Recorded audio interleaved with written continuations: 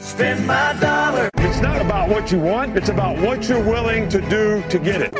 Run it again. Hello and welcome. I'm not going to, so quit asking. When you give me a hard time, For the listeners that didn't get to go, this is the payback. Alabama wins! What you did last year really doesn't matter. Our goal is to have the kind of team that nobody wants to play. All right. Hello and welcome to Oops, I Did It Again edition of the Alabama Football Podcast. Yes, I own it. It's my signature move to stumble headlong into the offseason only to wait just in time for A-Day and wonder what the heck happened to the first quarter of the year. A-Day kind of reminded me what spot-on Will Anderson impression my job has been doing lately, which is to say it's kicking my ass on the regular. But deep breath, exhale, it's A-Day and a chance to sample some Alabama football. You know, between A-Day and a couple Zoom calls, I think I'm going to make it. And speaking of the Zoom calls, this is all you're going to get in terms of a hard sell. Speaking of the Zoom calls, you don't want to miss the next one. You absolutely don't. It's Saturday, April 23rd. There's still time. It's a never-been-done-before podcast event. You certainly don't want to miss it. Support the show, support the team, support, like I said, the podcast, and join us Saturday. There's information on the website. All right, enough of that. A-Day, Alabama spring game. So for my money, spring is about individual performers, and it's building the components of the team, not really building a roster, so to speak, but it's about the individual performers that are going to congeal together in the fall and form the backbone of the team. We've got, split rosters. We've got rotations that are completely unsettled. It's not a full team. There's still freshmen that are coming in. There may be some transfers, and it's a scaled-down playbook. Saban even mentioned it. We're not going to do anything exotic and put it on film in spring, and that's true of both sides of the ball, offense and defense. And so what you're getting is something that is of Alabama football, but it's not authentically Alabama football. Individual efforts are going to lead the way, and that's great. And it is at the same time misleading. Ajay Hall comes to mind in that context. So we're going to step through it. I've got about maybe 20 or more sort of quick hit conversations. We'll try to rapid fire them. We'll see how that goes, and kind of get the frame of, the Alabama state of mind leading into this post-spring offseason. We'll start with offense because, frankly, I think that's the only way I know how to do this. And speaking of which, we're going to start with Bryce Young because that seems to be a pretty good pattern. I'll keep this pretty short. I really like how Bryce is stepping into his own as a leader on the team. Leadership was something that may have been in question some last year, and I think Bryce is really growing into that role. If you look at his presence in press conferences and some of his interviews and what he talks about doing with the receivers, I think he's really on a positive trajectory here, and I think that's pretty exciting for the program. Sticking with the quarterback position, Jalen Milroe is just an athletic beast. I think Matt Berry, not a fan of Matt Berry, but Matt Berry said, this is like a build a quarterback. If you had a build a bear version of building a quarterback, or at least a football player, Jalen Milroe is going to be what you come out of the shop with. I think Alabama absolutely has to find a way to get him onto the field. I know that he wants to be a quarterback. I think that Alabama could do okay with him as a quarterback. He's probably a 50, 55, 58% passer, maybe a 60% passer. And so you'd have to have a lot around him for him to be successful, but he's so darn athletic. I think there's got to be a package. There's got to be something where Alabama gets Jalen on the field and sometimes this fall. And so that's going to be fun, interesting, and exciting to watch. But the kid is dynamic, and I so want him to grow and blossom because, holy cow, if he were to tie up the passing game, his mechanics a little bit, tighten those up, and he would be quite incredible. Ty Simpson, I think, is obviously not nearly as athletic, but he certainly demonstrated some athleticism on Saturday. I think the future of the position is his. I think Jalen is the backup this next season, but I think Ty probably, I would put money down that he's the starter next season. Transfer running back Jamar Gibbs is just a breakaway threat at the tailback position that Alabama has not had in quite a number of years. I think Damian Harris probably broke a couple of long passes, but he was not known as a speedster. Keelan Robinson wasn't around long enough to really develop a reputation, but he's a kid that we certainly could have used last year. He's sort of lost at Texas. I wish he had hung around, but he definitely had some burst. I go all the way back thinking about players like Derrick Henry, who's so big and bruising and it's physical. It's hard to think about him as a speedster, but he certainly is. And then Kenyon Drake is just, for my money, one of the most dynamic running backs that we've seen at Alabama for quite a while. I think Jahmyr Gibbs sort of fits in that category, and it's going to be interesting to see how he's utilized this fall. But his burst 75-yard run, virtually untouched, is something that the running game, the explosiveness at the tailback position is something that Alabama has lacked. We heard some of these names. It's lacked for quite a while. And when we think about Gibbs, I think he has better hands than any of those other names. And so how he can be used, he has the potential to be a pretty dynamic weapon. You might think Josh Jacobs, I think he has some of that in his game, but I don't think he's what I would consider like a third down specialist like a Jacobs. I think Jahmyr Gibbs is a 3-down back, and so he's going to be certainly a lot of fun to watch. Trey Sanders, he looked right, and it's such an inspiring story. And I'm glad Saban spent some time with it, and Trey in camp did a little bit as well. And so it's a phenomenal story. His battle back from injury, but Saturday in A-Day he just looked right, and his hurdle of Kyrie Jackson signals that he feels right. Otherwise, you don't make that kind of move, and so that's fun to see. I think he's going to add some dimension at the running back position, and I think he's really going to have some success for the Tide this season. Freshman Jamarian Miller, I thought looked really good in limited carries, but I thought he looked really good. I think he has an opportunity to have a role, especially early in the season. The good news for Tide fans is that Jace McClellan and Roydell Williams don't need to be rushed along. They don't need to, get back quickly, or we're going to be in trouble with the running back position. And there's a nice sort of layering. It'll be fun to see how sort of this unfolds. There'll be some reports that they're going to be healthy at the beginning of the season. Jace is going to be healthy before Roydell, if you just consider the timing of their injuries as a driver there. There was a multiple week separation there. But they don't have to be ready for full load early in the season.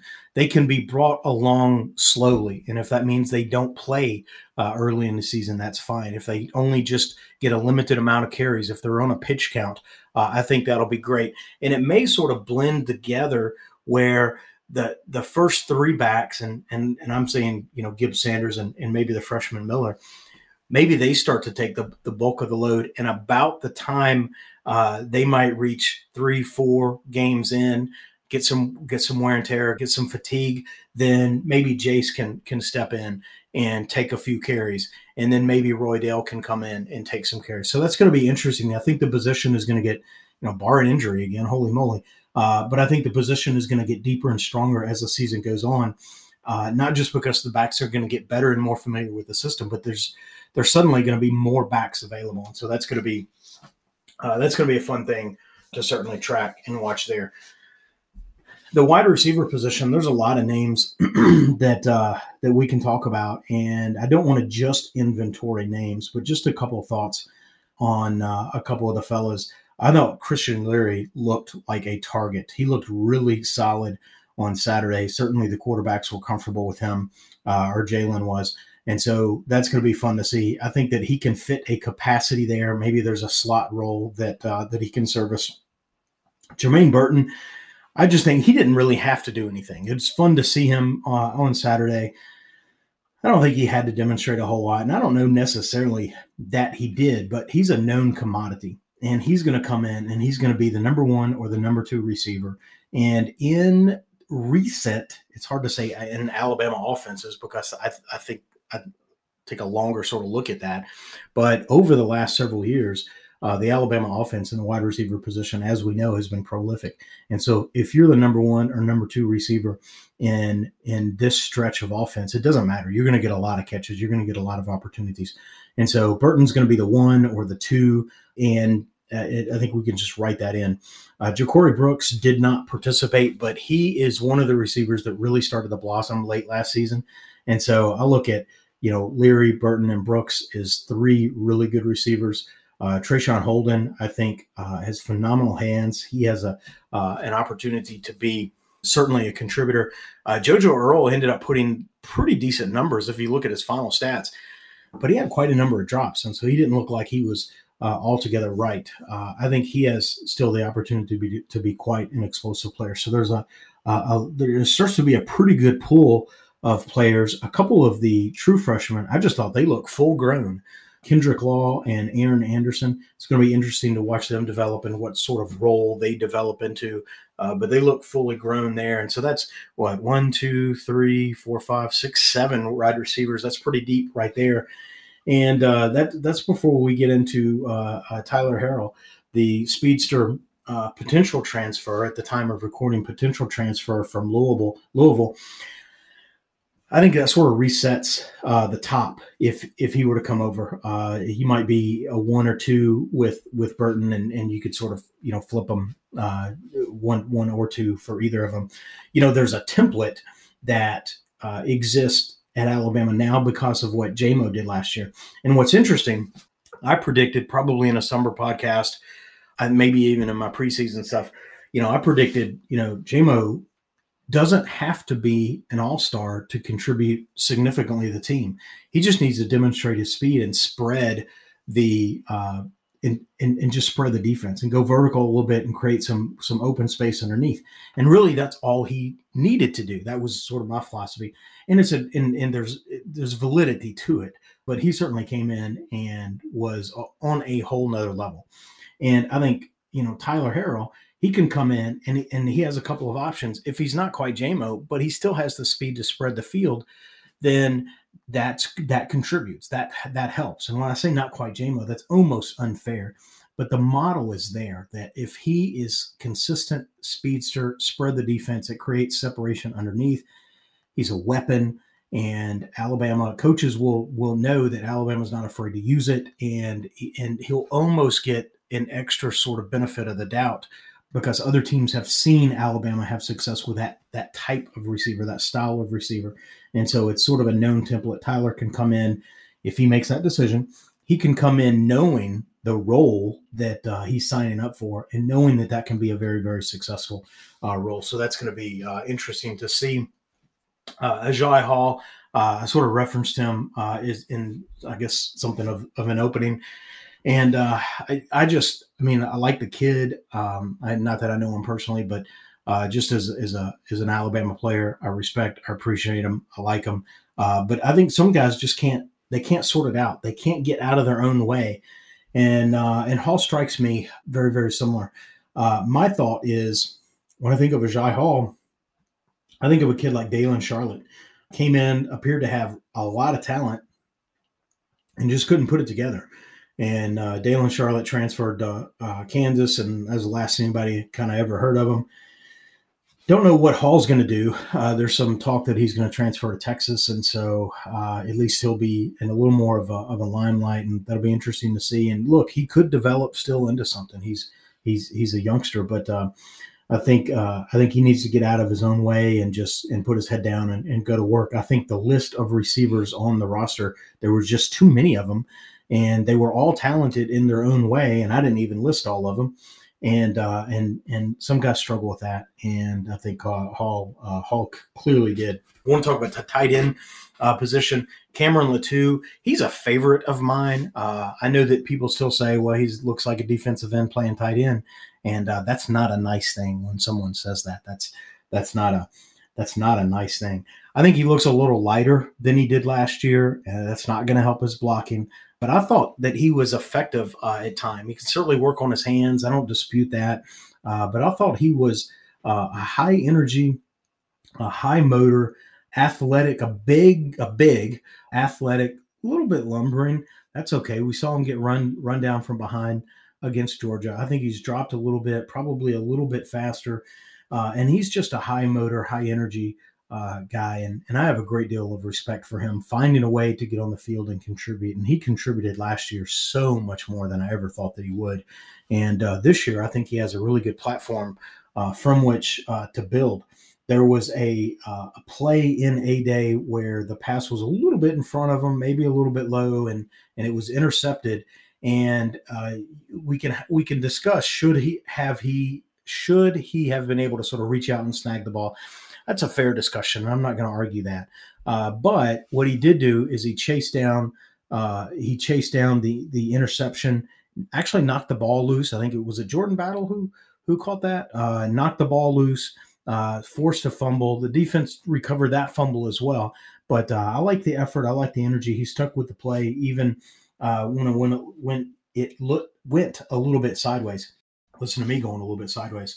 But when we think about the tight end position as a whole, and as much as I just have a soft spot for Cameron Latu, it's a weak position, and it might be the weakest position on the roster. For my money, and we're going to talk about offensive line, but for my money, Kendall Randolph, he's not good enough at tackle to be pulled away from the tight end position.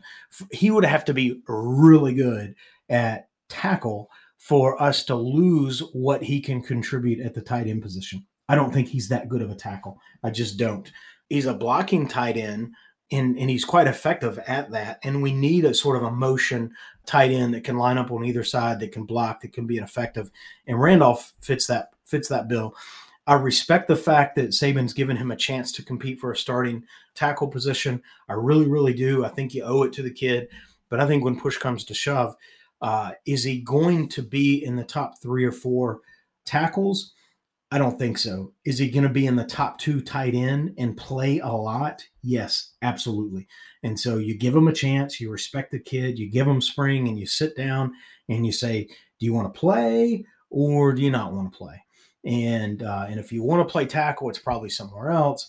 But based on the last 2 years, you're going to get a lot of reps and a lot of play. And you know what? We'll toss you the ball a couple of times. I think that's an easy conversation. I think Randolph stays, and I think he plays at the tight end position. But there's still not a lot. There's still not a lot after that. We've got 3 incoming freshmen that I think are going to have a significant amount of opportunity. Amari Niblock, I think, is the name that everyone's going to remember. Less of a blocker, more of a sort of a big wide receiver. He might be, you might say that he's the replacement for Jaleel Billingsley. So we'll see how that plays out. But I guarantee you, Danny Lewis and Elijah Brown, fellow freshmen coming in at the tight end position, they're going to see reps. They will play. So we're going to sort out the tight end position. If there were a transfer opportunity, tight end for me would be at or near the top of the list. We think about Carl Tucker a couple of years ago that never really sort of settled into a role, which was really surprising to me. Gosh, if there's a Carl Tucker out there, hey, if you hear me, if this mic goes on, if you're a Carl Tucker type player and you want to get some significant play, come on down to Tuscaloosa and we'll hook you up because I think the Tide could use some help, I think, at the tight end position. All right. Now I'm talking about Alabama needing help at the tight end position, and everyone else has been listening and screaming into their earbuds or whatever and saying, when are you going to talk about the offensive line? Because you were emphatic in some of your talk about the offensive line last year, and you haven't talked about it yet. Well, I'm going to talk about it now, and I'm going to play the long game on the offensive line. I'm not mad at the offensive line like I was most of last season. I think it's unfair to evaluate the unit in a split squad practice unless it's a veteran unit with a lot of returning players, and this just isn't. If we look at Emil Ekiyor sitting out, Darian Dalcourt sitting out, and in the Vanderbilt transfer, Tyler Steen, between those 3 players, I think there's 2 starters there that were not available. And so when you take 2 starters away from the first team, then you're pulling them from the second team, and then the second team has to go get players from the third team. And so you got 2 lines on A-Day, and you're into your 3 deep just to get 2 lines. And I don't think that's ever a place you want to be. And you're at it, at a couple of positions, right? Because Dalcourt and Ekiyor, and again, I think Steen is going to provide really some depth there as well. Now, he himself, I think, is going to start, but he's starting in front of someone that goes, to the second team, and that just makes the unit as a whole a lot better. I think the offensive line, Mark Slayworth said something that I always thought was interesting, and I've said it before, but it's been quite a while. He talks about the offensive line and how the offensive line plays as a unit. And he said, if the offensive line runs the wrong play, but everyone across the line runs the same wrong play, then you have a chance to still do pretty good, because the design is to account for blocking, the defensive front. And so if you have one guy that go the wrong way, then you leave a gaping hole. But if everyone runs the wrong play in the wrong direction, then you've essentially just, the wall might be different than the play is designed for, but you still, in theory have a line. And so the line plays really as one, I won't say one person, but they play as truly as a unit, which is very different than a lot of the other positions across the field. And I think when you're looking for the best five, you got to find the best five before you can get reps with that five together. And we're still looking for the best five. And like I said, I think 2 of the 5, 40%, were not on the field Saturday. So that's going to be interesting to see.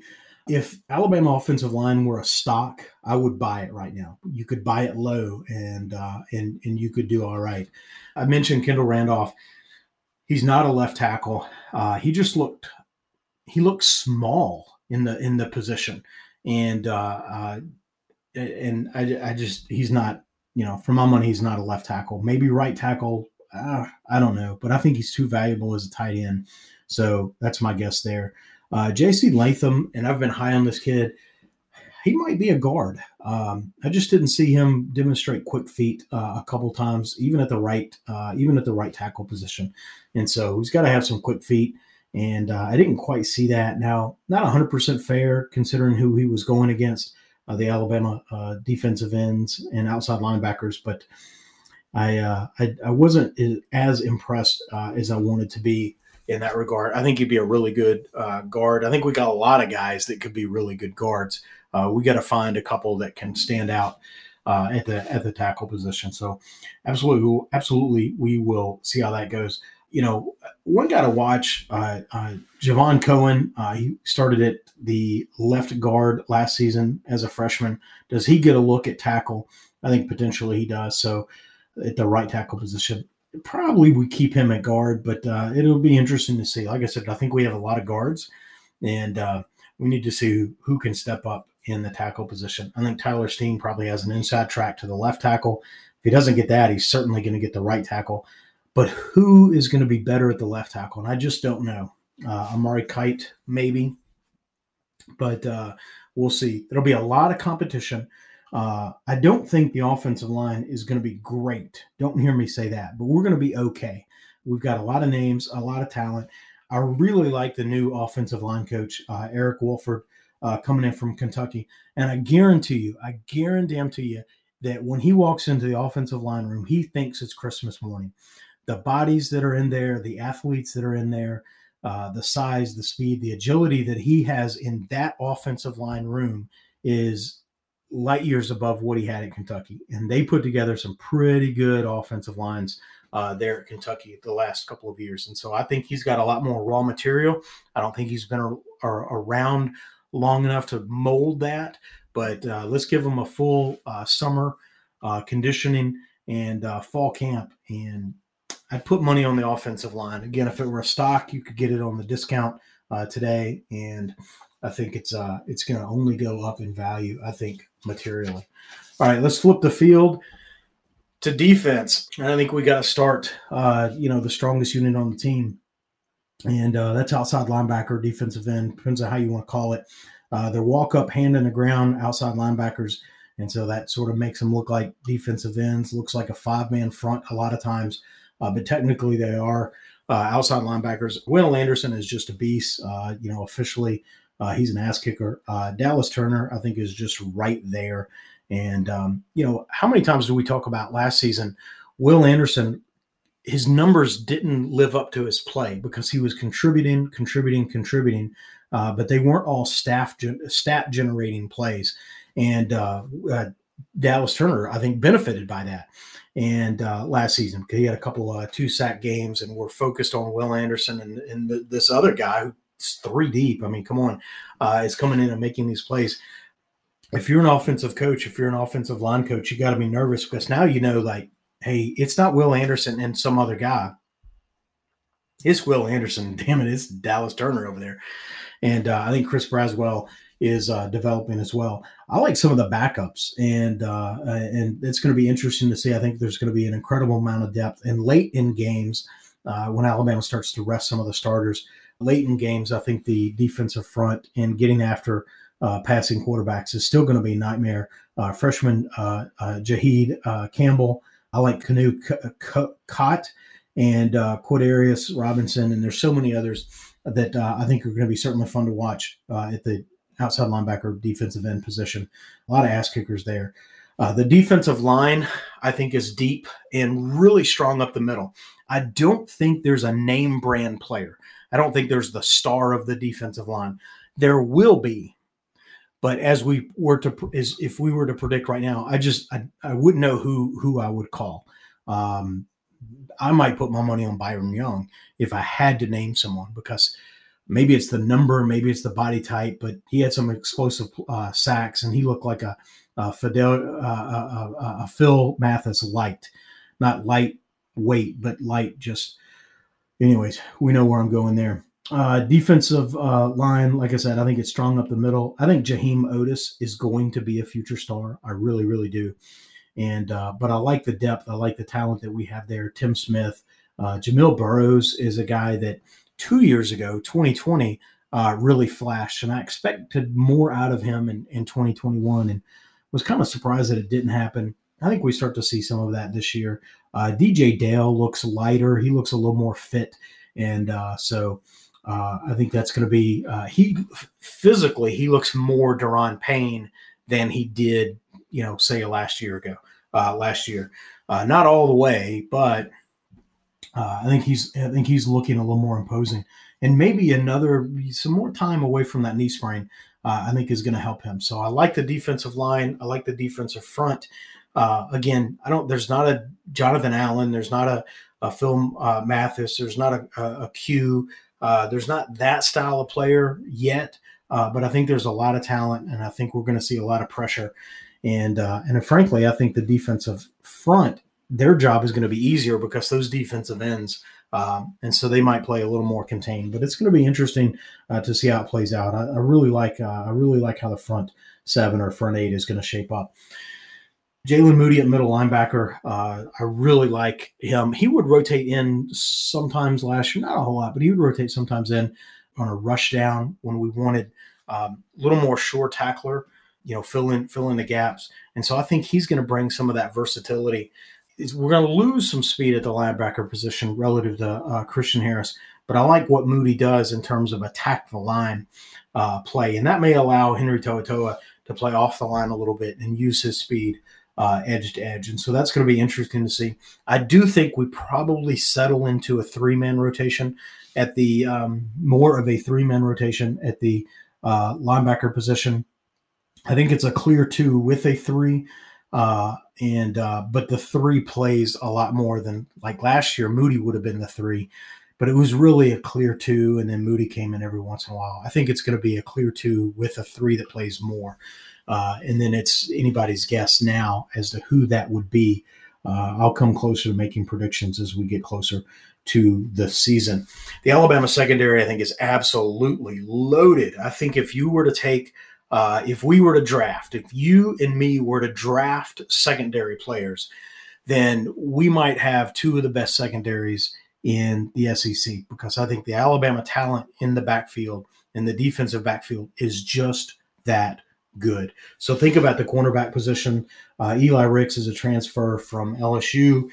Certainly we know that, or we suspect that he's going to be very good. Kool-Aid McKinstry, we see the trajectory that he's on. He has a chance to really be an SEC all-conference number one cornerback. I think he's on that talent-wise. He's on that trajectory. I really like Kyrie Jackson, who 3 or 4 deep last year came on and played very well late, and so he has some big game experience from which to build. And he's a big-bodied, big-frame cornerback. I think he has a chance to be really, really good. And a kid that came in last year didn't play a whole lot, but just is supposed to have all the talent in the world. Terrion Arnold. I think he's going to be a super tough kid to keep off the field. I'm not sure who he steps in front of, because I've already listed 4 players at the cornerback position. Like I said, if we did a draft and you took 2 of them and I took 2 of them, I think we're both going to be pretty happy. And that's what I see there in the at the cornerback position. The safety position, for my money, I think it's even deeper. You've got Jordan Battle and DeMarco Hellams coming back. Either or both of those guys could have gone pro, and we would have respected that. It wouldn't have been a terrible decision for either of them. Probably more Battle than Hellams, but nonetheless. And then we've got Brian Branch, who really was a revelation last year.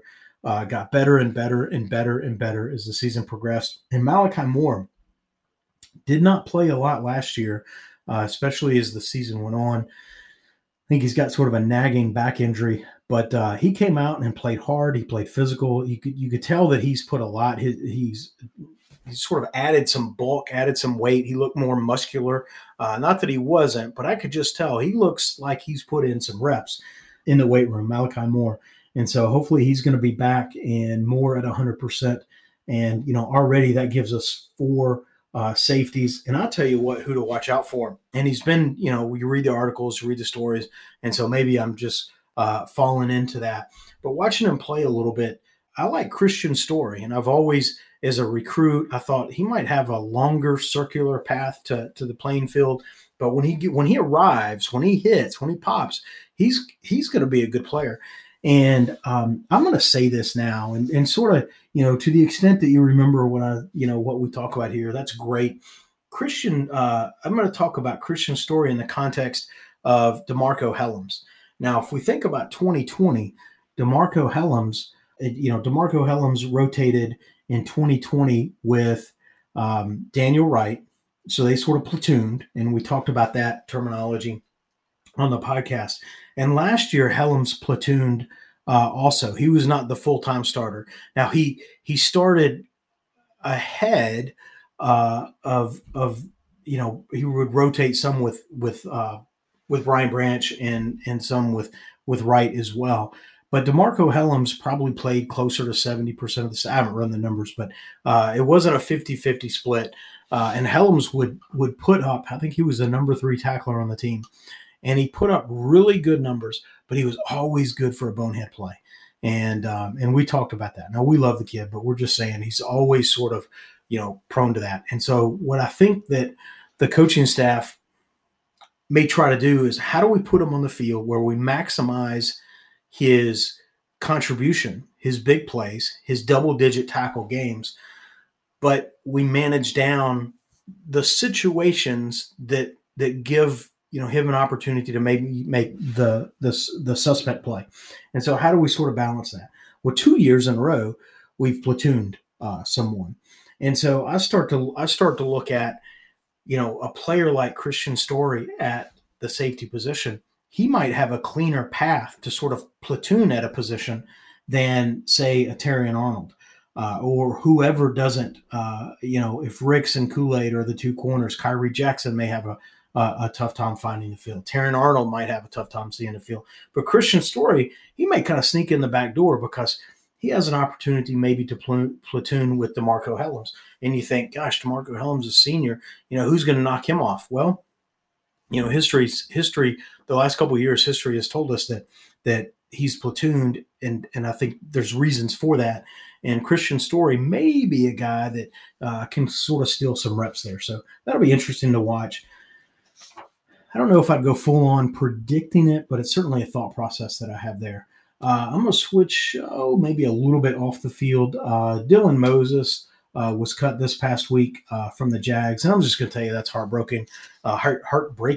As Alabama fans, it feels like we've known Dylan Moses for years. And you know what? We have. He committed to Alabama as an 8th grader, and that was sort of a national story. And so, even before his high school career, he was linked to Alabama, and then he was at Alabama, and he had a knee injury and missed a season and came back and wasn't quite himself, and had somehow he got All-America, which God bless him. I want him to have awards like that, but just to play on the field didn't represent. And then he had surgery in February, and then he went undrafted last season. And if there's ever a player that you think, dude, if you had just come back, I think that he would have been, I want to say taken care of at Alabama. I don't think I think he would have played. He would have gotten some playing time, health permitting. He would have been in a rotation, so he would have been able to flourish without sort of putting, extra burden or risk of injury.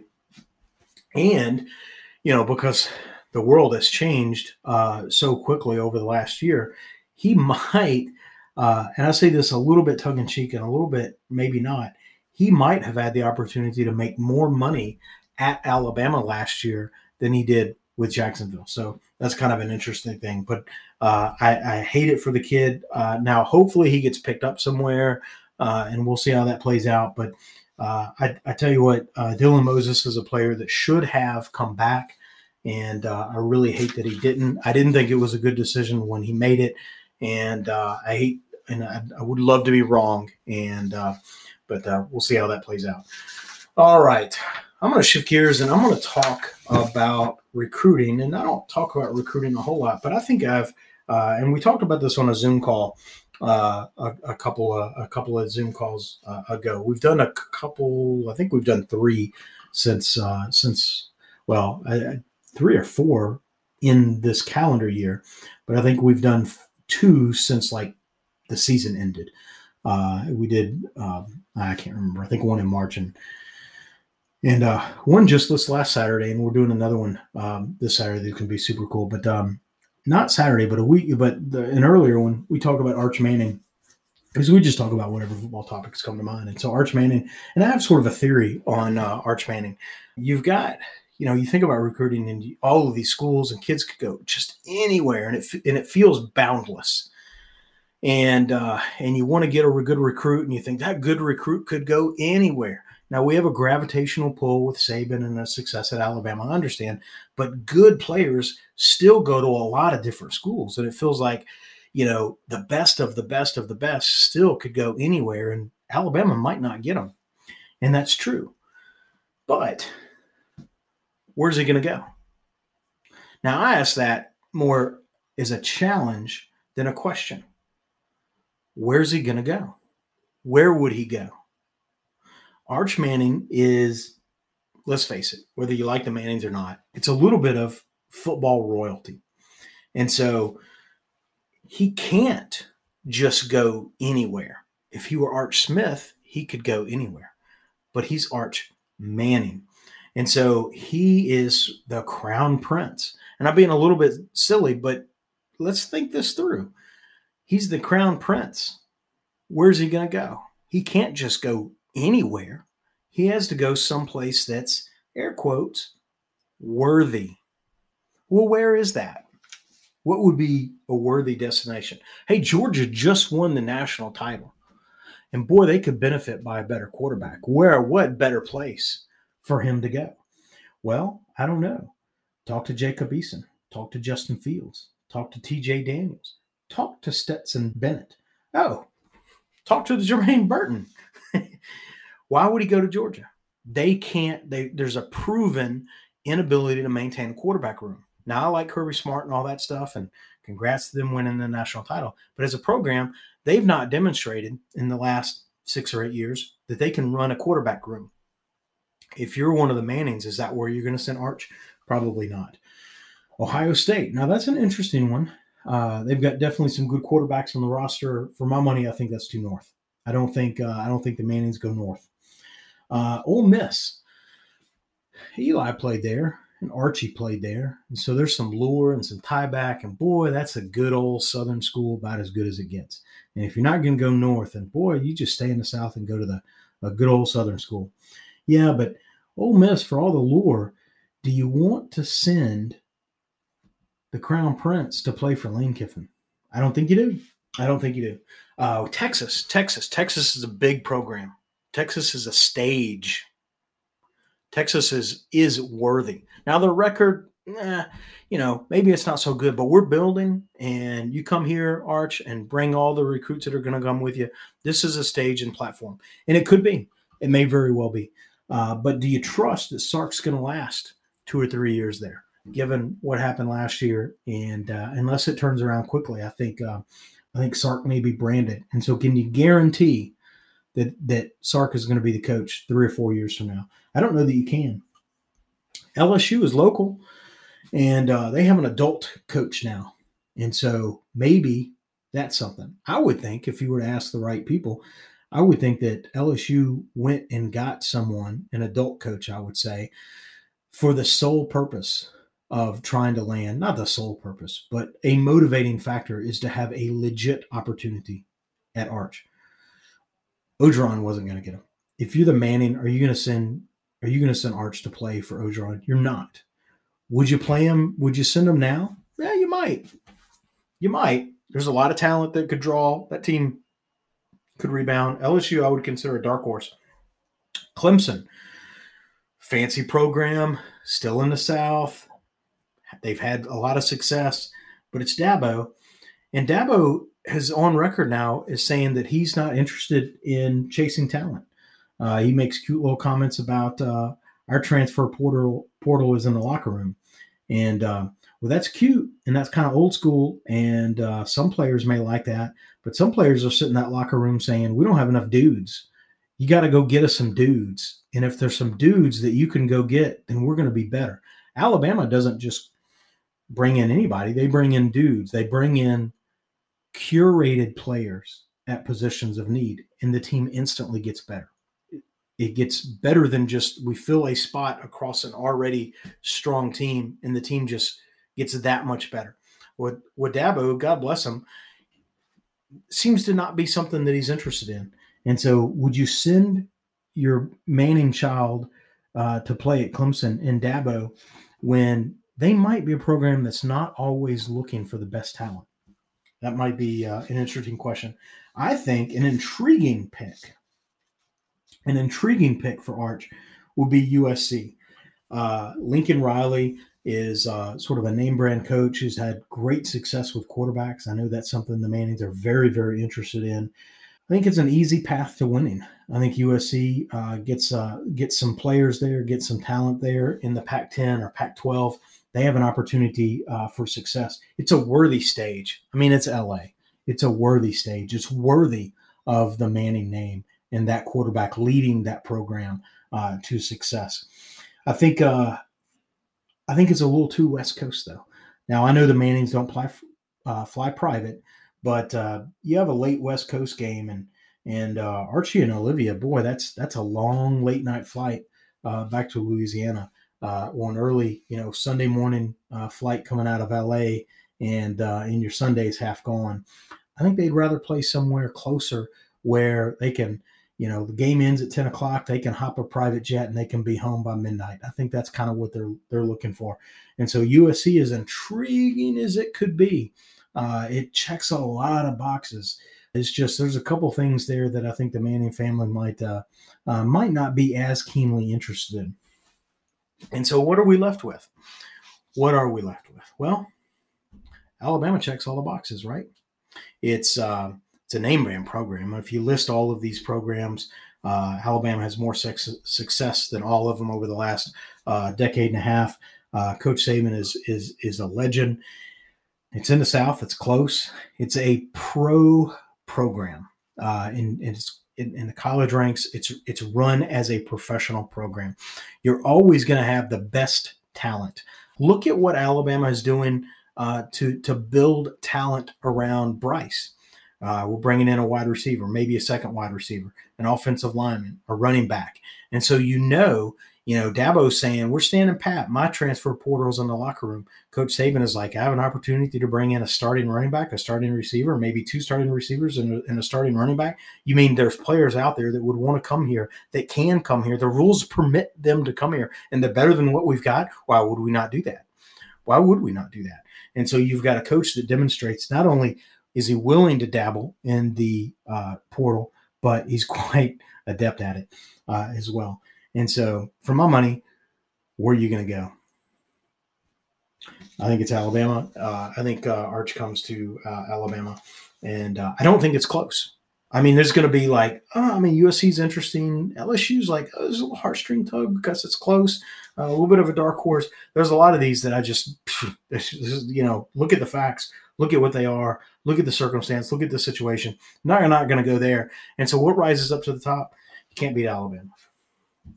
All right, I'm going to finish with one thought, and this is sort of an interesting thing. Love him or hate him, I'm a big fan of Colin Cowherd. I don't like all of his takes. I don't agree with everything that he says, but and look, he's got 3 hours or 4 hours to fill every day, and so not every thought that he has is fully sort of invested. I understand that, and I flub up and I say silly stuff on this, and I'm not doing it live. But there are some things that Colin, so he has some core concepts that he sort of plays with. And anytime he sort of brings up a concept 2 and 3 and 4 times and sort of evolves it over time, these are things that he's thinking about. He's investing time in, he's researching, he's studying, and he's got one that I just think is phenomenal. And there's 3 people that he sort of wraps around this.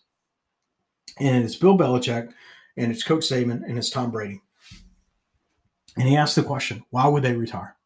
Yep. They're all getting up there in age relative to their peers.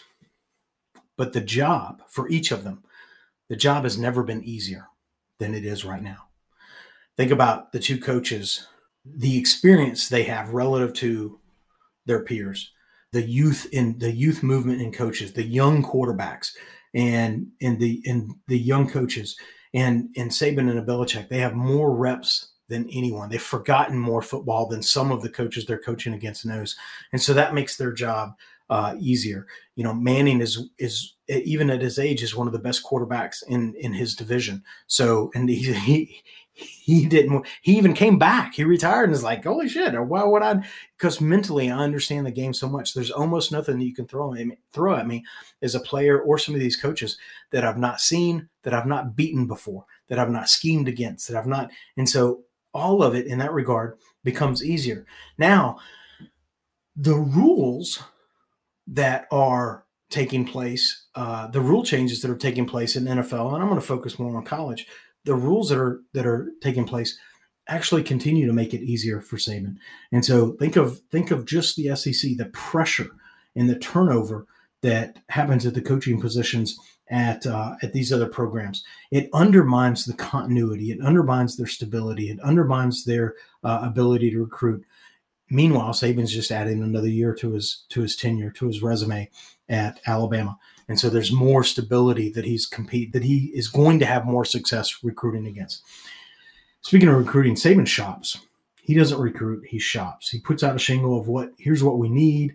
I think the recruiting pitch, the sales pitch, I think it writes itself. It's pretty dynamic what Alabama has to offer. And Saban is a master salesman in that regard. Saban plays the trends better than anyone in college football. If you were to write down Saban's answer, transcribe his answer to some questions around the portal and NIL and the evolution of the game, and you were to transcribe Dabo Swinney's, and you were to hand them to someone and say, which of these is the 70-year-old man and which of these is the 50-year-old man, with a grumpier, it's the way we've always done it, we're not going to change, we're not going to do these things, we're going to continue to do it the way we've always done it because we've had success. That sounds like the 70-year-old man. The one that's like, hey, let's roll with it. I'm not sure I agree with all that, but we're going to figure out how to make it work best for us. That sounds like the younger man, right? That sounds like the I'm up for the next challenge. That doesn't sound like the 70-year-old man. That doesn't sound like the guy who's looking at lots to build his retirement house on. And so Saban, I think, plays that very, very well. The transfer portal, I think, is Saban's genie lamp. you're going to have some misses in recruiting, and the transfer portal just allows Saban an opportunity to clean up those. Anything that is supposed to make it harder, and there's rules and there's changes and all that, all the rules that are sort of intended to make it harder to recruit, they make it harder for everyone else, not for Saban. I've always said, pretty girls are going to get dates. And so you make it harder to do that, but the most attractive programs are still going to be the most attractive programs. The most attractive coaches are still going to be the most attractive coaches. And that's what we see. Saban mentions a position. Think about the portal. Saban mentions a position of need, and then he mentions Sal Sunseri is managing the transfer portal. He's out looking for what names hit the portal and if it's a fit or if it's an opportunity or if it's a position of need for us. And he just says that in a press conference, and we're numb to what he's really doing there. What he's doing is he's hanging a banner. He's planting a flag. He's saying, now you know who to contact if you're interested in coming to Alabama, because it's this guy watching the portal. He knows what our needs are. He knows what we're looking for.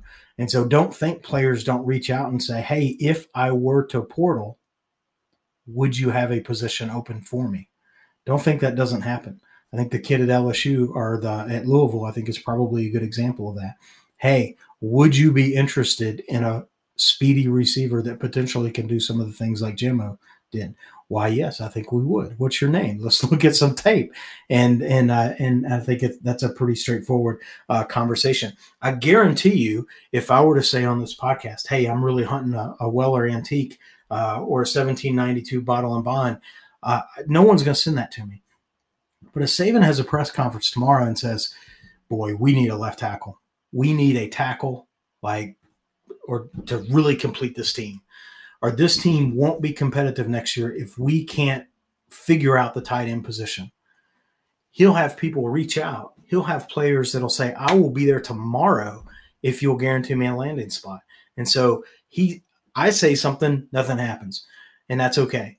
Saban says we need, or I wish we had, or if we could do this, or this would be the last sort of piece that, and he'll have kids pick up the phone call, whatever the kids use, the Twitter, the Instagram, for Sal Sunseri would light up with players wanting to be that guy to answer that question or serve that need at Alabama.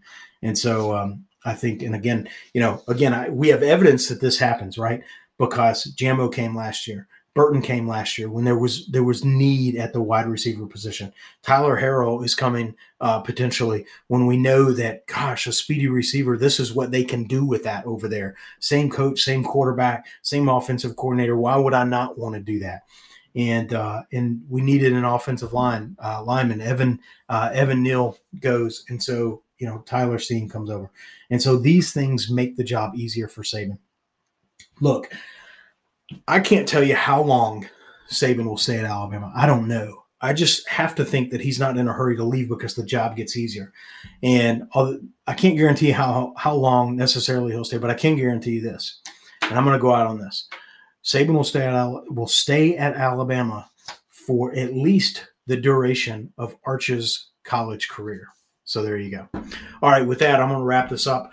Probably went a little bit longer than I was thinking, but I certainly hope you enjoyed it. It was a lot of fun going back, watching A-Day, and sort of immersing myself in sort of the players and the roster, and certainly shaking off some of the rust there, and probably hearing some of that here.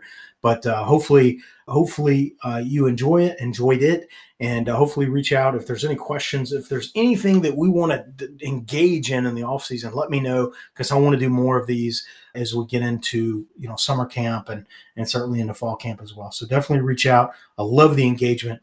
Man, Saturday Zoom call. I hope you can make it. And with that, we're going to sign off. This has been another edition of the Alabama Football Podcast. Roll Tide. Thanks for listening to the Alabama Football Podcast. We love that you're tuned in and hope that you enjoyed the show. We encourage you to reach out and let us know what you like, where we can improve, or just to shout out a Roll Tide. We are where you are. iTunes, Facebook, Twitter, email newsletters, t-shirts, free roster downloads, and of course, on the web at alabamafootballpodcast.com. check us out where you'll find easy links to your favorite way to follow the Tide. Got that, Coach? Aye. Of course. Roll Tide.